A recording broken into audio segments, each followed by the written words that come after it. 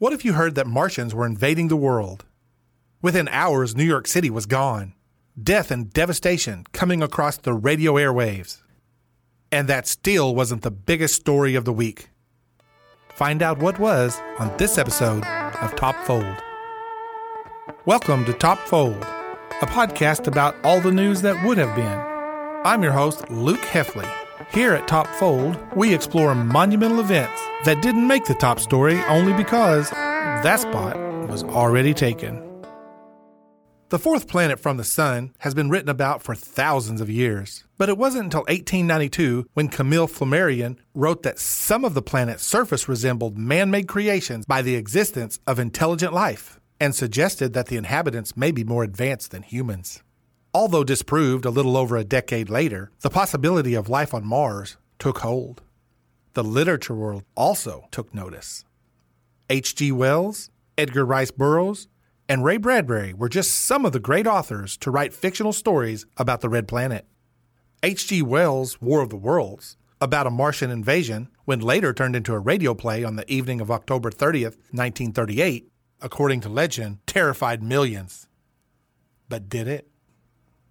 In the late 30s, radio was king.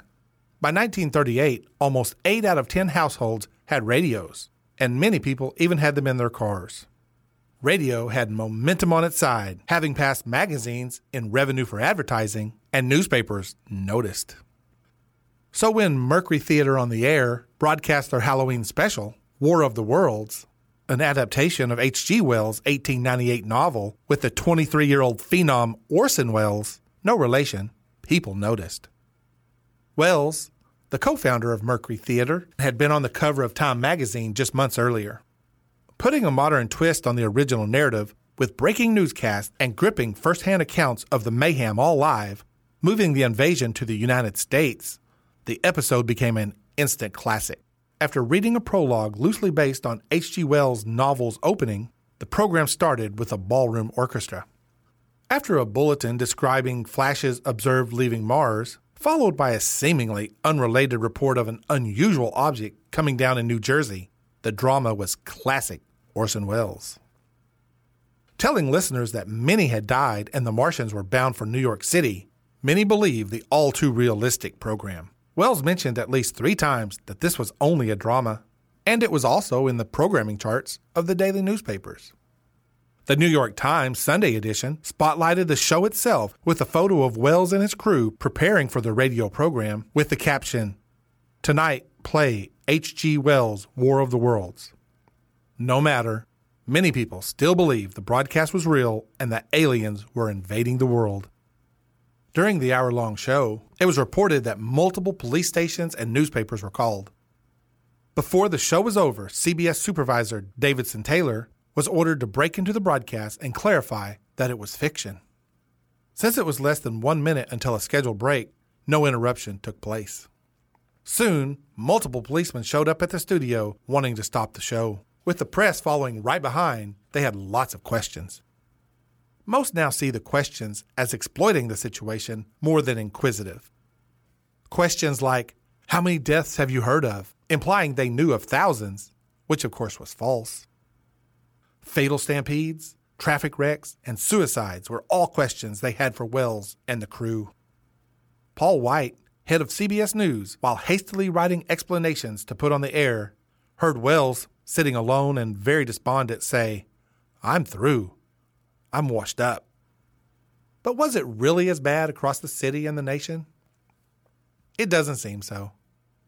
Instead of mass fear and panic in the streets, the most common response was calling the local newspaper or police to confirm the story or seek additional information.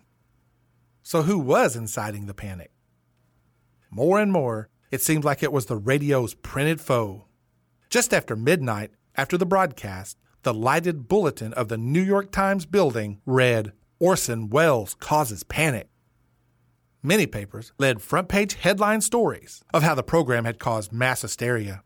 They used wire services speaking of events in places far away from local readership with sources that couldn't be verified or questioned.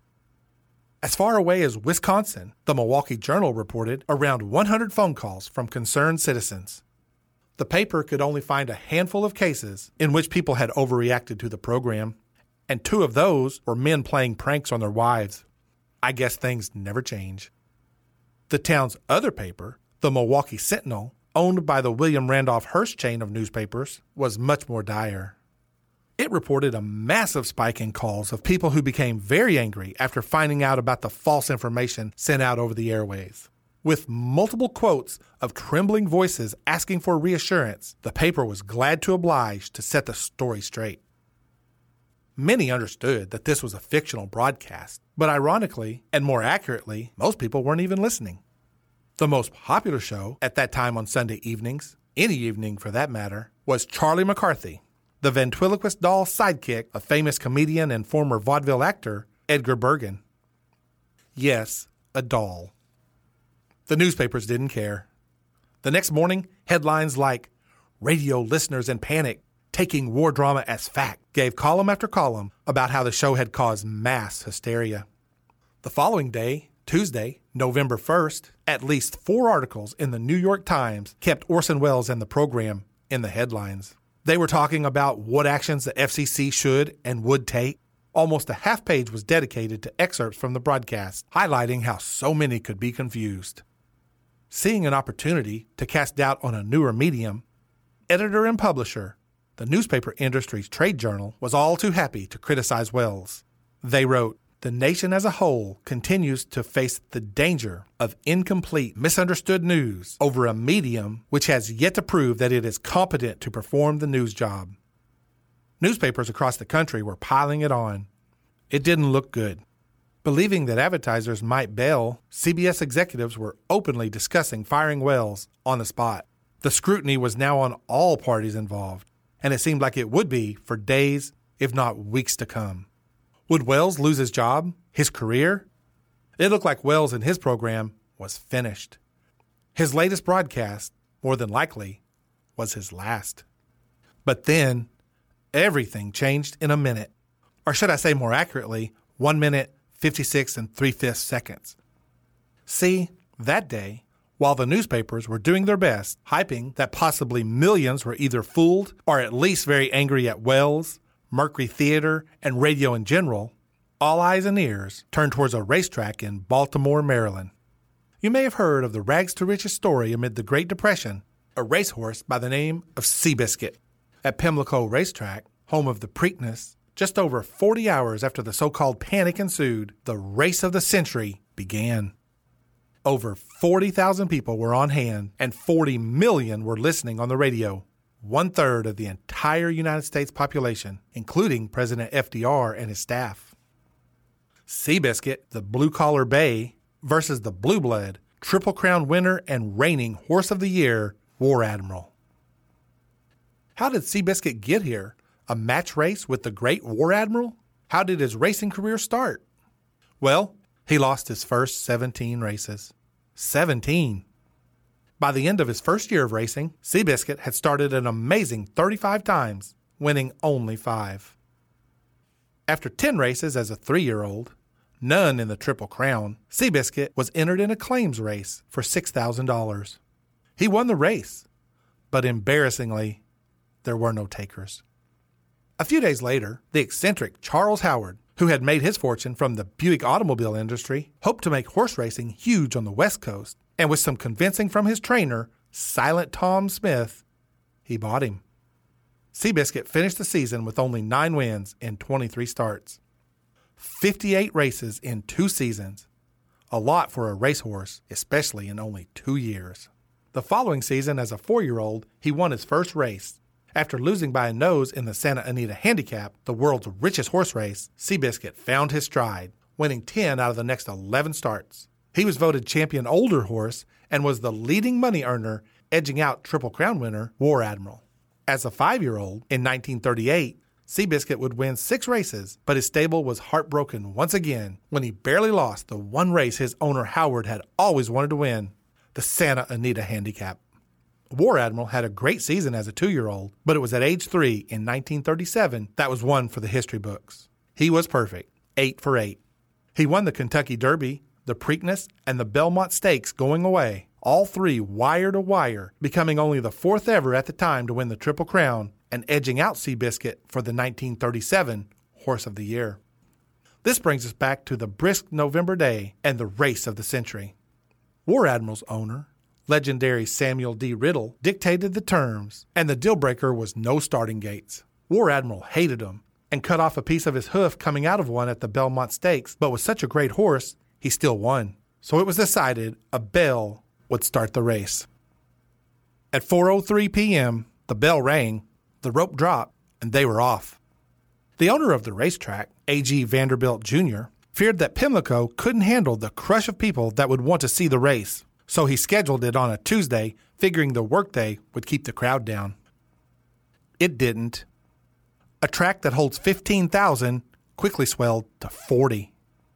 In a crazy turn of events, this choice helped take the spotlight off of Orson Welles. If the race had been on the following Saturday, almost a week after the supposed panic, who knows what hyped-up news stories would have been written for the next few days. War Admiral was the favorite that day, but only at the bettor's window. With the crowd on their feet, each horse taking the other's role, Seabiscuit sprinted to an early lead, and War Admiral played catch-up.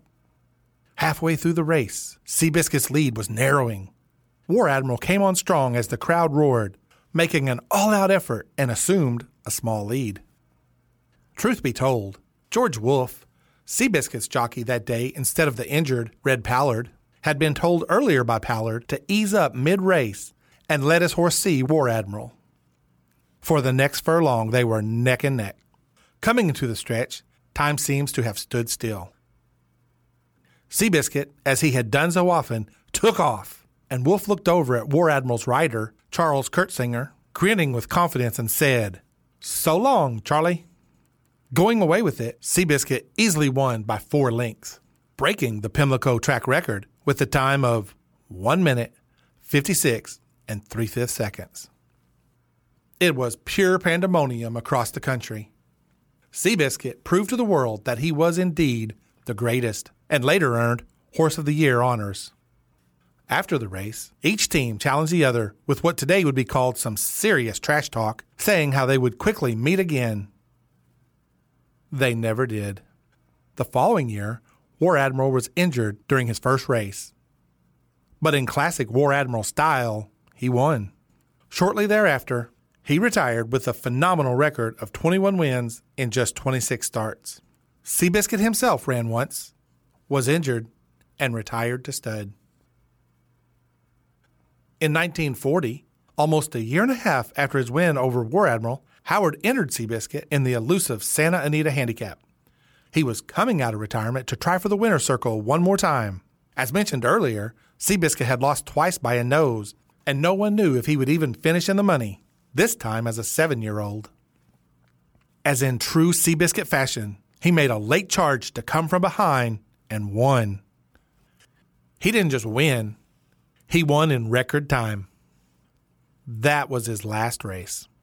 He promptly retired for good and went out as champion with a lifetime record of 33 wins and 89 starts. There's a statue of Seabiscuit at that very racetrack today. Many years later, fittingly, both Seabiscuit and War Admiral were inducted in the Hall of Fame at the National Museum of Racing in Saratoga Springs, New York, the same year, 1958. Regarding Orson Welles and his future, as much as the newspapers tried, because everyone was paying attention to what Seabiscuit had done, Welles and the Martian invasion were no longer the headline story. Newspapers around the country realized that people wanted all Seabiscuit all the time. With headlines about Seabiscuit day after day, newspapers were selling out all over the country. When the next episode of Mercury Theater aired, Welles apologized, but now he was far from washed up. Not long afterward, his show became sponsored by Campbell's Soup, a huge advertiser, which was the lifeblood of programs during this time. Just 2.5 years later, Welles made his motion picture debut with the award-winning movie Citizen Kane. The epic story, critically spotlighting the rise and dramatic fall of a newspaper publisher, was based on the real-life media magnate William Randolph Hearst. Hearst owned many of the papers that were all too willing to promote the panic and mayhem that had come across the radio airwaves years earlier. But Wells had the last laugh, as Citizen Kane is considered one of the greatest movies ever made. When the dust finally settled at the racetrack on that Tuesday afternoon, November 1st, 1938, the nation truly had a hero for the ages. The unwanted attention that Wells obtained earlier was no longer, and he was able to do what he did best, make award-winning radio, movie, and television programs for the next half-century. And there you have it, all the news that would have been. Thank you for joining us this week on Top Fold. Check us out on Facebook, Twitter, Instagram at Top Fold Podcast, and subscribe on Apple Podcasts, Spotify, or wherever you like to listen to your favorite podcast. All my sources and research can be found at topfold.buzzsprout.com. There, along with other things that bring history to life. I'd like to thank David Wagler for the music, and if you like the show, please rate us and give us a review, or simply tell a friend. That would be great. So until next time, there you have it, all the news that would have been.